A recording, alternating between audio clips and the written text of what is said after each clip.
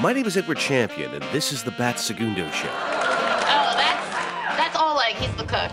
Two Broke Girls is surely one of the most detestable cancers destroying the health of American culture today. Superman changed in a phone booth, not a stall that says for a good time, call Max. It is a sitcom with an audience of 8 million people. It is the only television show with a sizable mass audience that depicts the working lives of waitresses. And it does so through a hodgepodge of gormless jokes devoted to sexism, racism, and relentless objectification of women. Here, for example, is a clip of a waiter being introduced to the two main characters, Max Black and Caroline Channing. They both work as waitresses in a Brooklyn restaurant. Oh, and you're both pretty. Look at Blondie. What have you had on? Oh, me? Nothing. CBS and the show's producers think so little of waitresses that during the 2013 Super Bowl, Max and Caroline appeared in a remarkably sexist commercial, stripping and writhing in their waitress costumes to Def Leppard's Pour Some Sugar on Me, with the camera ogling tight on their breasts. Wait, why are we doing this again? It's for the Super Bowl. Oh, right. It's for the Super Bowl. In other words, hey there, men! Waitresses are all too happy to objectify themselves while you fill your fat, middle-aged bellies with potato chips, beer, and bitter regrets. Finger basket? Is that another nickname of yours? Two Broke Girls doesn't just reinforce this objectified stereotype through images. No, but for one summer it could have been. Oh no, it also does so with the two waitresses blurting out these hacky quips, constantly referring to their sexuality. Are you trying to hurt me or turn me on? Now, Kat Dennings plays Max, and Two Broke Girls goes well out of its way to play up her ample anatomy. I'm passed! I got a B! Now my grade matches your boobs! In doing research for this introduction, I noticed that there were all these YouTube montages. Some guys essentially edited together the best clips of her boobs. And if you do a YouTube search, you can actually find a video called Kat Dennings Cleavage in Two Broke Girls. It has received 433,254 views. Other YouTube montage draws include Two Broke Girls, Kat Dennings, Max Black, Huge Cleavage, and Two Broke Girls, Kat Dennings, Max Black, 30H Boobs. Max, I think I'm in a three-way. Well, you look exactly the way I imagined you'd look in a three-way. Reading. Two Broke Girls is all too happy to perpetuate a sexist fantasy and an outright myth. The show's writers are very much in denial about what a life waiting tables involves. They have no understanding of the back-breaking physical labor required, the financial difficulties, the second jobs, the debasing task of remaining in a constant state of humility to boorish assholes. The writers seem to think that waitresses have all this spare time to hang out in the back of a restaurant when all the tables are filled outside. Now, I'm sure defenders of the show will point to the ongoing plot line of Max and Caroline trying to start up a cupcake business. But their smarts and their business acumen are just never enough, because it must constantly be compared to how they look or what they do in bed. This is a disservice to the 2.4 million waiters and waitresses who are now working in America. It is a narrative that needs to be challenged and protested and stopped. That's lame. If you like a girl, you should just grab her and kiss her. Okay. Fortunately, Merritt Tierce has written a lively and fierce debut novel called Love Me Back. It tells the story of a young waitress named Marie who has difficulty balancing her job and her life, caring for her daughter. She must endure the constant customers, mean bosses, other waiters on the make. Now, Love Me Back may not have a laugh track, but it's a novel that has the boldness and the decency to tell the truth about struggling in a precarious economy. It has the courage that Two Broke Girls couldn't muster, even if some psychotic maniac held a loaded gun to Whitney Cummings' cowardly, compromising, and corporate head. I was very fortunate to speak with the magnificent Merritt Tierce during a recent trip she made to New York.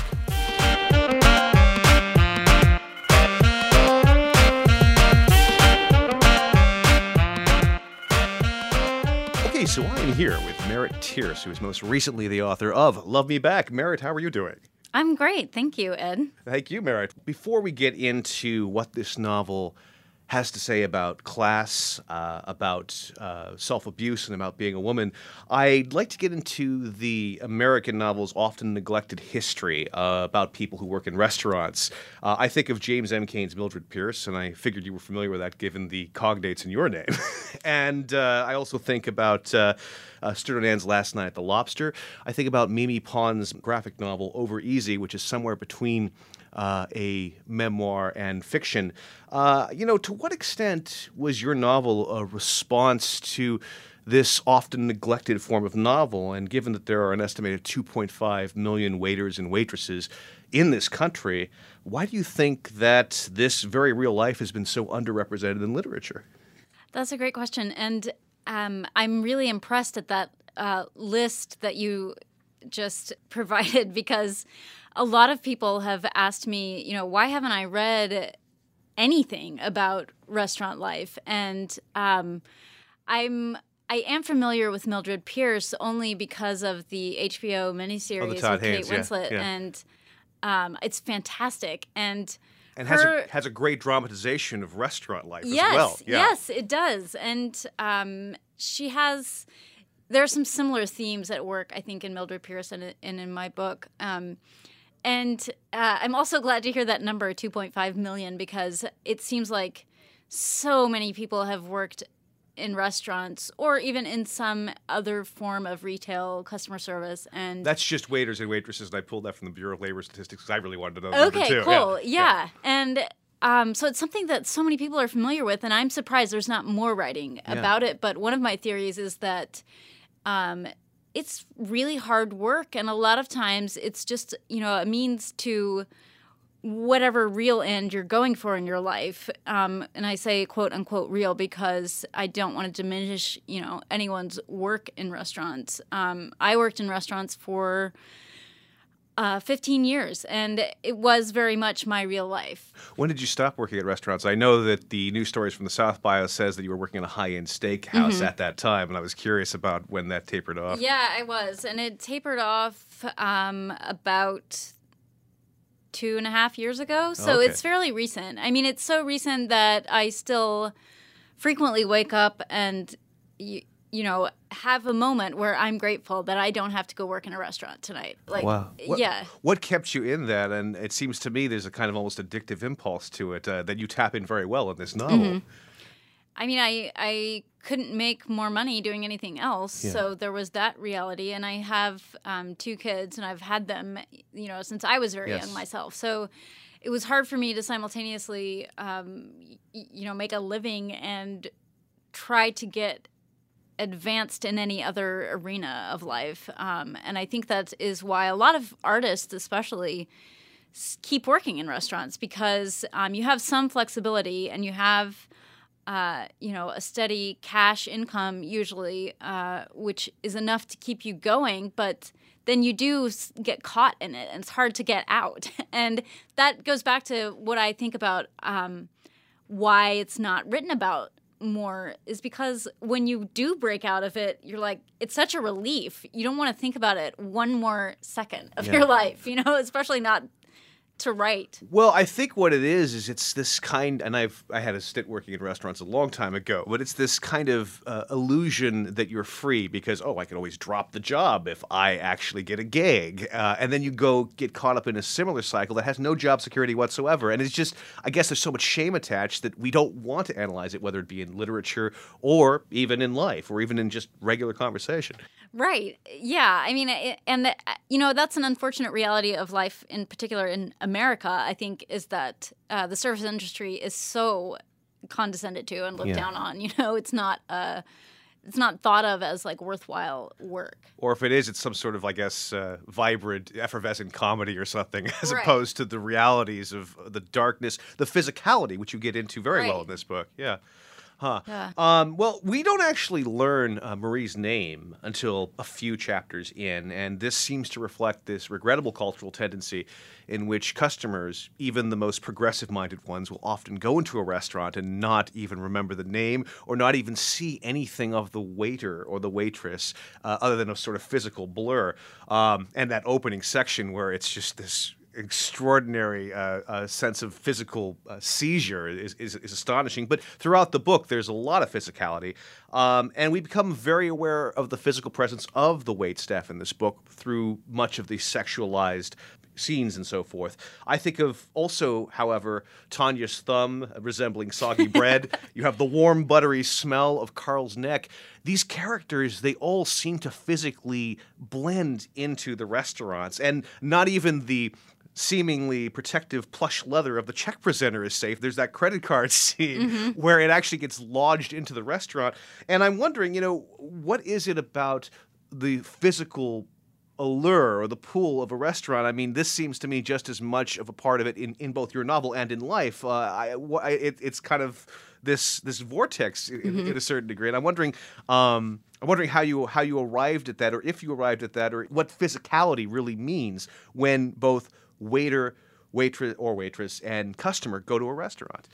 Right. Well, it is such a basic act, eating and bringing someone food, and it is like the most basic maintenance of the physical. So there's that kind of level to it. But I also, just as a writer, I'm most interested in the sensual, in whatever details there are to be observed in a situation. The sensate ones are the most important to me, and a restaurant is just, I think, more fertile territory for that than a lot of settings, because of the food and the smells and the sounds and the people, the touching, the everything of it. So, do you feel that much of the sex in this book came out of? I mean, where did this come from? Did this come out of sort of an investigation of the restaurant as physical consumptive space, or I mean, not just from experience? I mean, it just seems to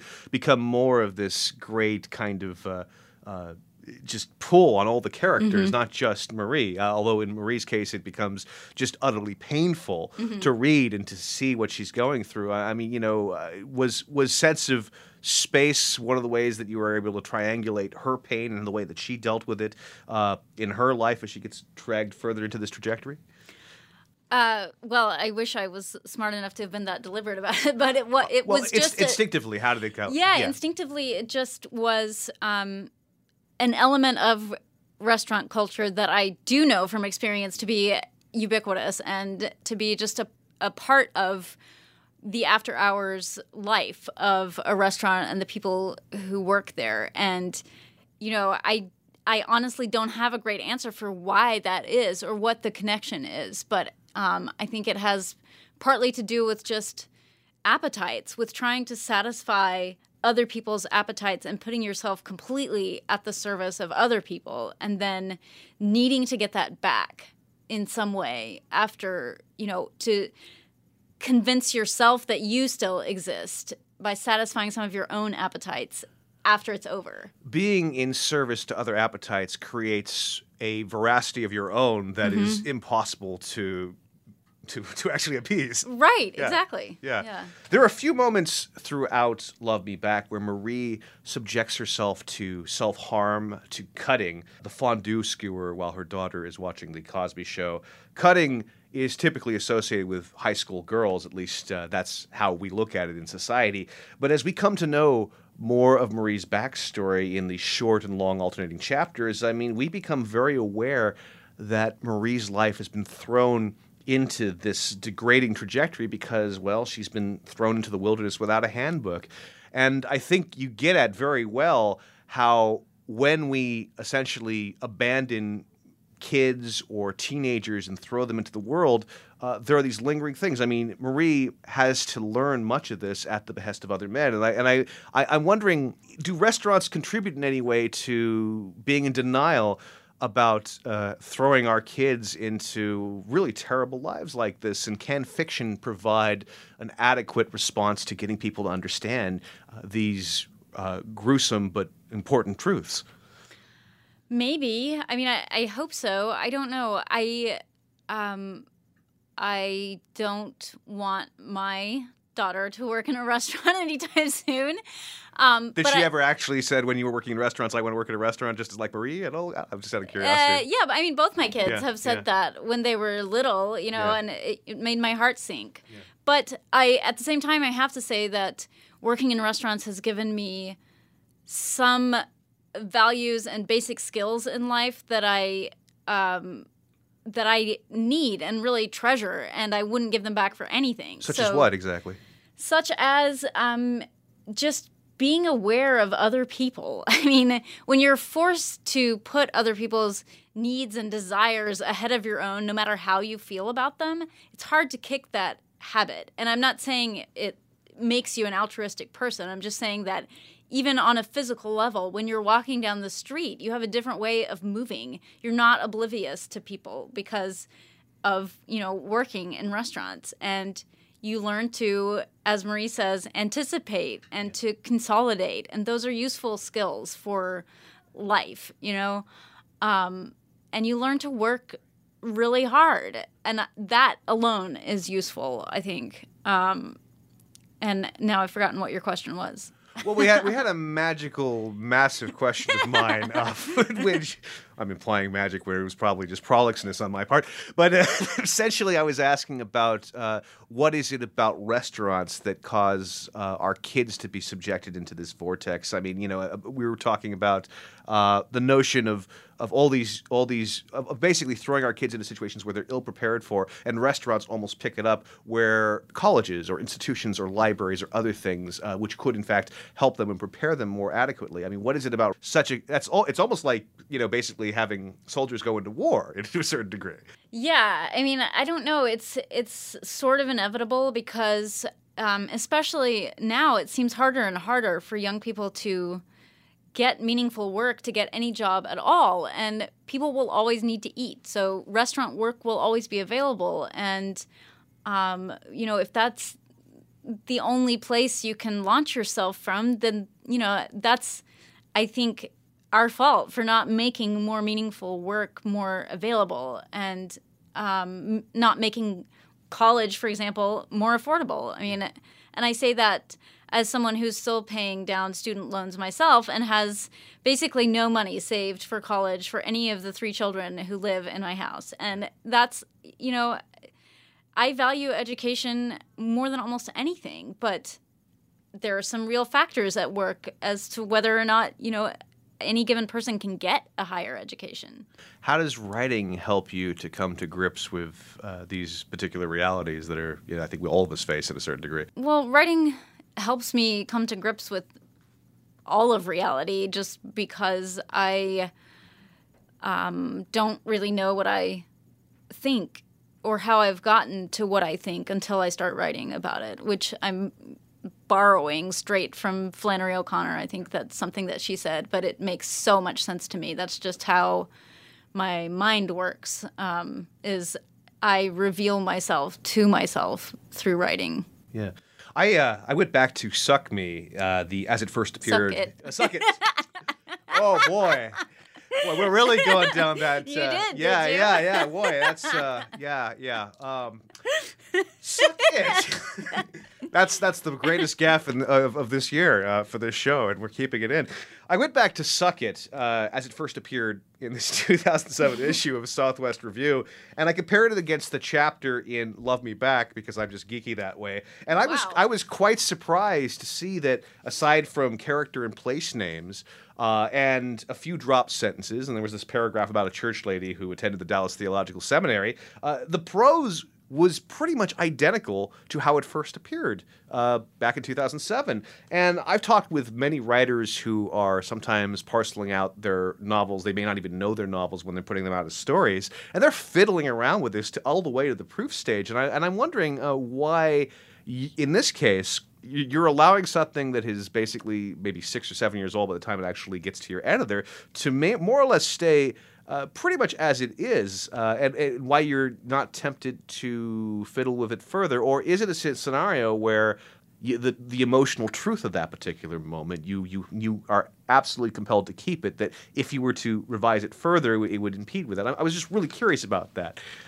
Well, I'm really flattered that you geeked out on it that way. I mean, but I think that... And I'm flattered that you got me to misquote the actual chapter. It's too bad this is audio only because your face is very red still. Your face is a bit red too, so we're in this together. I think Suck It is remarkable among my stories because it did just come out, like an alien that fell from space, and it mainly stayed intact through all those years. And it was the first story, the first full story I ever wrote, and the first story I published, and it has carried me quite a long way. And it's holy text, basically. Yeah. And if you were to mess with it, then the rabbis would come after you or whatnot. Yeah, but I did, I went for several years without even reading it. And then when I was assembling the book, and I always knew it would be in there, but when I went back to read the whole thing, I did wonder if it would stand up, because I had evolved, I thought, as a writer. And also because most of the rest of the book was not like that. It was heavily revised, and I don't know. I just felt really good about Suck It. So the changes that I made were really minor, and I felt like that, was true to that story. Yeah. Did you do this with pretty much all the other bits that were assembled into the grand novel? And I'm curious how this works. I'm very fascinated with how writers, often without knowing, create novels from various scraps like this, and why there's this almost orthodoxy to, it seems, to many of these stories that you put out there before you even knew it was a book. When did you know it was a book? How did you know it was a book? I knew it was a book when my agent told me she'd sold it. Until then, and actually, this sounds superstitious and silly, but I didn't really let myself believe it was a book until 2 days ago when it was on shelves in the world. And I wrote Suck It in 2006, 2007, and then I just kept writing, not very quickly, other stories, and I had no intention of or knowledge that I was writing a book. I didn't think of it that way. I just kept writing stories, and after I had written, 5 or 6 stories that had the same narrator and a lot of the same characters in the same setting, someone else, actually a friend from graduate school, who's also a writer, Alexander Maxick, told me, this could be a book, and I thought, it seems like it would have been obvious to me at that point, but I never, even at that point, I didn't think, I'll make these into a novel, or that's what I'm doing here. I just kept writing, and I thought that I would have, maybe a story collection that would be restaurant stories. Yeah. But that's not, how it was sold. It was sold as a novel, actually. Yeah. And it actually was just sold as a debut. I think my agent was really shrewd in putting it out there. Just debut book? It could be debut short story. It could be debut novel. If it was novels or short stories. Is this what writers have to do now? Because there's such a weird stigma on short story collections because you deal with issues of commerciality, a term I absolutely despise because I'm all about the art. Did you feel any pressure to pull a Trojan horse here, or is that what your agent is for? No, I didn't. But I don't feel like I sold out because I actually love the interstitial pieces that I wrote as connective tissue for the novel. Those are my favorite parts now when I go back and kind of, I caress the book and read what I love. I always end up there. And so I feel like those are really essential to the story now. So you don't have any kind of hesitation about the text? You're happy to go back to this? You can accept that? That's an extraordinary amount of confidence for a young writer.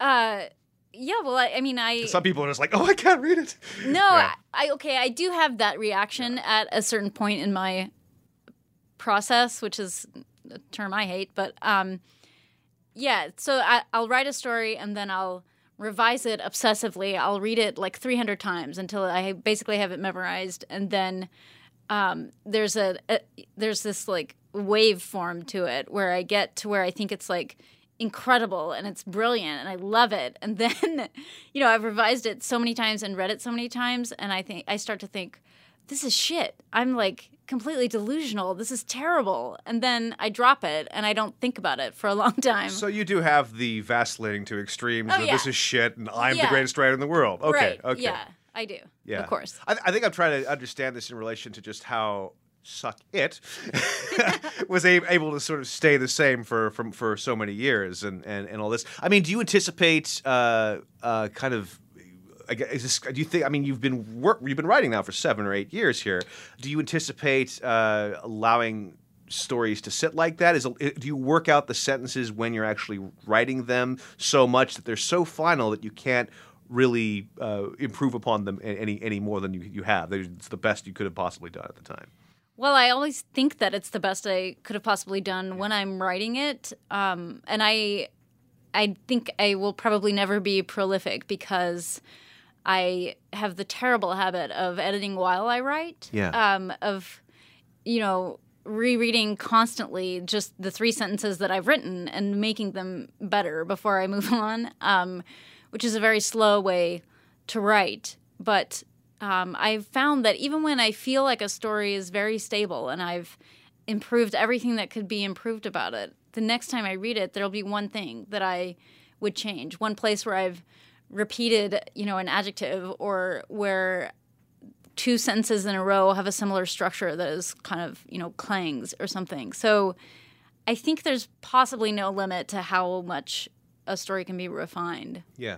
I did notice that you stripped the italics and you stripped the quotation marks and the commas and the punctuation. And there's this kind of really smooth flow, not just in this, but also in the fictionalized essay you wrote for Pank. You have this situation where you just go straight to a capital letter. And I'm wondering if this is essentially your solution in both flow and also to appeal to the increasingly flimsy attention spans of those in the digital age, and whether this is what we need to do to just get that paragraph just going whoosh. I mean, I'm wondering how this developed. Yeah, that's it. It wasn't a conscious thing. That was how Suck It was written. And it was written that way, I think, as a direct result of the interiority of Marie's voice. And I felt like quotation marks or, anything. Even a dash, no. Would be distracting because, when I'm talking to you right now, I don't see quotation marks when you transition from description to, quoting dialogue, or when you ask a question, I don't see punctuation. I see a big ellipses from suck me to it. So there is an indisputable punctuation in the air on that little embarrassment. Yeah. Yeah, but I guess it feels artificial to me in a way, and it's hard for me to add anything artificial when I'm writing. So the capital letter being the only sign that, now someone is speaking is my concession to needing that, Yeah, but I'm wondering. It actually works very well with life waiting tables because everything there. You're very observant in terms of I can save some time if I do this, or I keep the cash register open just a quarter inch, and so there's a sense of time throughout this entire book that increasingly becomes more absorbed with Marie's. In many cases, regrettable sexual affairs and so forth. And I'm wondering if this allowed you to broach these difficulties where, if you have flow, you can not only address the realities of time waiting tables, but also the realities of expending time in especially in that last chapter, utterly terrible situations. Yeah. I think that it's a reflection of how she's experiencing the world. You don't, when you're living, you don't, break up your life with even, chapters or headings or quotation marks, or it's just one thing to another. And I want to, I'm saying this after the fact because I honestly can't claim any intention whatsoever, but I feel like that is why I did that. Although I did have a professor at Iowa who told me he thought that it was a petty rebellion. Petty rebellion? Yes, those are his words. Really? Yeah, not using quotation marks. And I am arrogant enough to just be like, whatever, I don't care. So, yeah. Wow. Yeah. I guess he had too many students who were doing that. I want to get off the formalism and get into some of the crux of womanhood in this. There's one line in the book that saddened me quite deeply, and it comes after someone tells Marie that sex should be safe and pleasurable. It's this reply that she offers, just as the narrator, but it wasn't about pleasure. It was about how some kinds of pain make fine antidotes to others. Leslie Jameson has written quite eloquently about this in her essay, Grand Unified Theory of Female Pain. She brings up the ancient Greek philosopher Menander, who said, "Woman is a pain that never goes away." And she extrapolates this sinister possibility that being a woman requires being in pain. And in thinking about Marie, I've been asking myself, why is it that pain is this unshakable default state for her? To what extent is your fiction investigating the plight of the every woman? And is it safe to say the only lasting fiction portraying women is occupied with Jameson's idea? Wow, that's a big question. I'm known for them. Yeah, it is safe to say that because I think it is safe to say that until women are not second-class beings. And I think that whatever form Marie's pain takes, so much of it is connected directly to the experiences that she has because she is a woman, to, the betrayal of the body when, it becomes pregnant, when, the host is not ready for that or is not, able to care for a child. And just the fact that, as she says, it wasn't about pleasure, I think that, heterosexual sex is so rarely about the woman's pleasure. Yeah. And, unfortunately, the way it's set up, it's impossible for the woman to experience much pleasure unless that is a focus. Sure. And so, yeah, I do think that's true. I think there's a lot of inherent pain that goes with just being a woman and internalizing the idea that you are not worth as much as a man. And It comes at you in so many different forms that you experience incessantly. They may not even be obvious to you at all. Yeah. Did you find that pain was really the best and possibly the only alternative to really get Marie alive on the page? Did you try to explore happiness? I mean, we have a little bit of that in Mexico in the short little alternating chapters, but I'm wondering about that.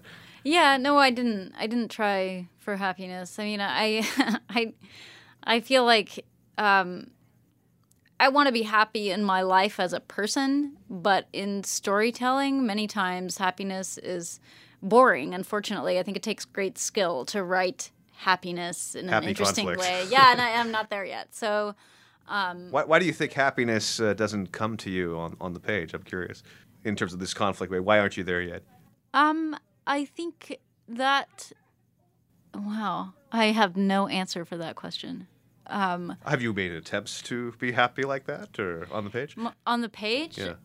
Or is it just go away your notion of realism and yeah, experience? it just doesn't. It's not like I feel like I would never have the impulse to write about something that something happy, and that's just maybe I don't know. Maybe I read too much Thomas Hardy when I was a kid, but it's like just a basic element of what I want to read and what moves me. I mean, Edward P. Jones, for example. Like, yes. Nobody gets off happy ever. And even if the pain is so slight, you can, barely feel it. It's there. It's really there. And that's what I love as a reader. Yeah. One thing that also struck me about Marie is how tiny she is in this book. She's almost epicene in her tininess. At one point she says, "I could have been a boy except that my nipples were big and square." It's almost as if she has been marked from birth as someone who is almost a woman, not fully a woman. She says she doesn't feel female. She finds femininity shocking. She hasn't even seen another woman's breast until the moment with Tanya, and that is tied in with her being fired. So I'm wondering about this notion of genderhood wrapped up in size, and when this came about in constructing Marie, because Suck It doesn't really specify this in its early form or its later form, and I'm wondering how that size kind of presented itself, and how it was attached to this notion of gender and so forth. Well, yeah, I think that she says, as you said, she's almost a woman, not quite, but she's also almost a man. I mean, she, until a certain point in her life, she feels like gender has no impact on her, and it's really a really tough awakening for her that she will be discriminated against as a woman, even though she doesn't feel like a woman, or she doesn't really relate to much of what traditionally constitutes femininity or womanhood, and I also think that her size, she's vulnerable as a person. She has a kind of a hard carapace of an outside, but she's a really strange mix of fragile and impermeable, and I think that she's also still a child in a lot of ways, especially at the beginning of the book. She's she's not finished developing as a person in any way. She's very fragile and very, almost a blank slate, and learns everything from, orgasms to drugs to you name it. I wanted to bring up this really fascinating essay in the Los Angeles Review of Books that Victoria Patterson wrote. She pointed out how you subverted the male gaze into a female one by having Marie objectify men and discover what is pleasing to her. And the flip side of this is that even though Marie is making the choices, she's the one who is being degraded and humiliated here. Now, one can point to this as the inevitable result of a character living life involving self-abuse, or more interestingly conclude that the male gaze, even when it is appropriated by women, is damaging to women no matter where it comes from. I'm wondering what your thoughts are on this. Can the male gaze be taken back or nullified by appropriation in any way? Does fiction provide any answers to this? Well, I think that the male gaze resists nullification inherently, so I don't think that Marie's appropriation of it does anything to dismantle it. I think that it's possibly another way of looking at how it's damaging, and how it just, I think that Marie, there's something to be, I don't think that it's, bad or damaging to observe the beauty of, the physical form. I don't think that that is inherently flawed as a practice. But I think that, Marie has been taught to associate objectification with femaleness on such a basic level that there's no separating objectification of any kind from degradation. If it's a form of rebellion, it's still a trap, I suppose. Would you say that's the case, possibly? Yeah, I think it is, because, she's it's such a contorted place she finds herself in, where she has this strange kind of power, but it's in the end, she still is wounded by herself. So what power do you think Marie ultimately has? I mean, we see this trajectory where she ends up working her way up to the high-end steakhouse, and she's finally making some money. but it seems that the trade-off for that is, well, everything that happens in that last chapter, which is so terrible. Does she even have any options? And is there really any empowerment to be found here? Or is this just something we really should just be honest about, that money is no panacea for being degraded like that? It may not be worth the sacrifice. It may not be worth the compromise. Yeah, I don't know. I don't know how to answer that question. I think that she always has choices, and, she puts herself in the situations that she finds herself in. And how responsible is she, though? She's completely responsible. I think she knows that, and would never try to justify or excuse any of what she does. Yeah. And I think she's responsible for all of the bad decisions that she makes, and in a way that's why she makes them, is to demonstrate her own agency by perverting it in a way. And I don't know what that says about her decision maker. It is, flawed. Sure. Sure. I wanted to ask about some of the biographical details that you share with your characters. I wouldn't ask so much about this, but there's this interesting ambiguity, and I want to provide some examples. First and foremost, Merritt and Marie. But second, both of you worked in a high-end steakhouse. Both of you became single mothers. You also share much with Martine in your story Solitaire that was published in the fall 2014 issue of the Oxford American.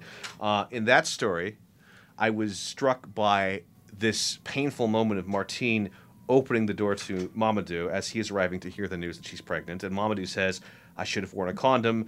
Martine replies, "Hello, say hello, say hello, how are you now that you're pregnant?" And this reminded me of the moment in your recent New York Times essay where you describe how you wanted this man you were with to love you or to publicly acknowledge the relationship.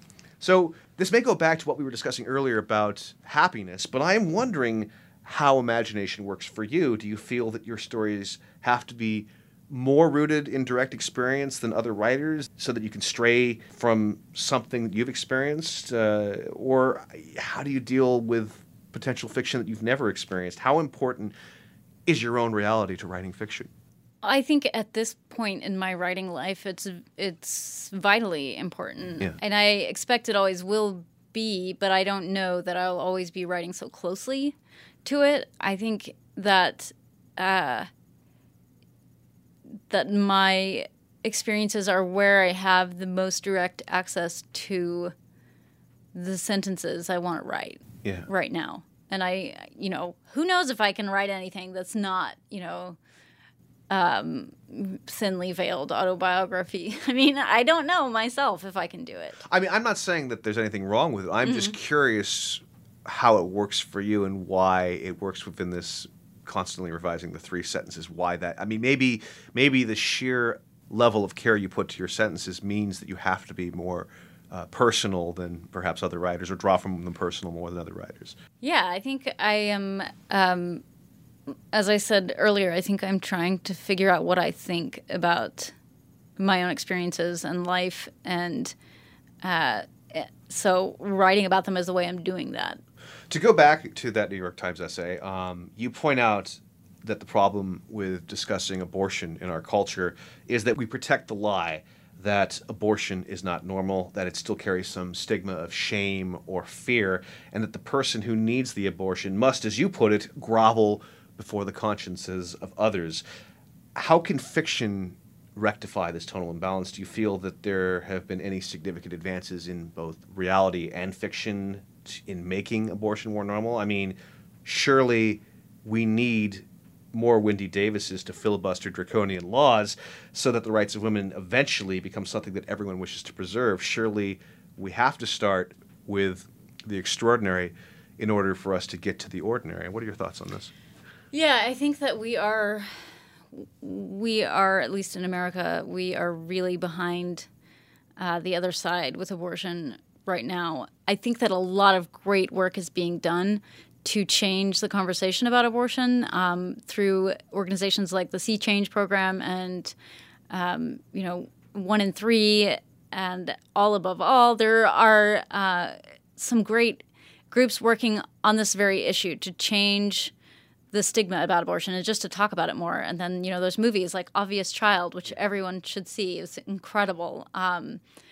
And so we're getting there, but we're so far behind that we have a long way to go, I think. And I do think that it's really important to just talk about abortion as if it is normal, because it is. And I'm really astounded that we've all managed to keep it so under wraps for so long. And if you talk to anyone, eventually you will find an abortion story of some way, either someone they knew or something they experienced. Oh, yeah. And I mean, why is this such dirty laundry, do you think? It has to do with, I think, some really,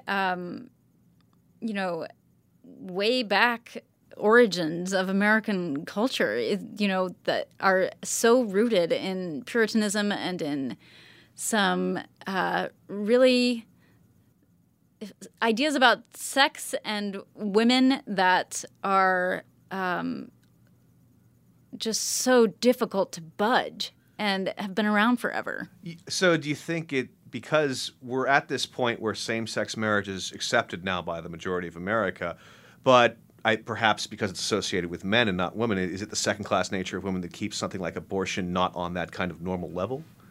Absolutely. Yeah, I think abortion it's a node where sex and death and politics and religion and sexism and gender and, race and class all converge. Yeah. And it's such a tool for maintaining the second-class status of women, too.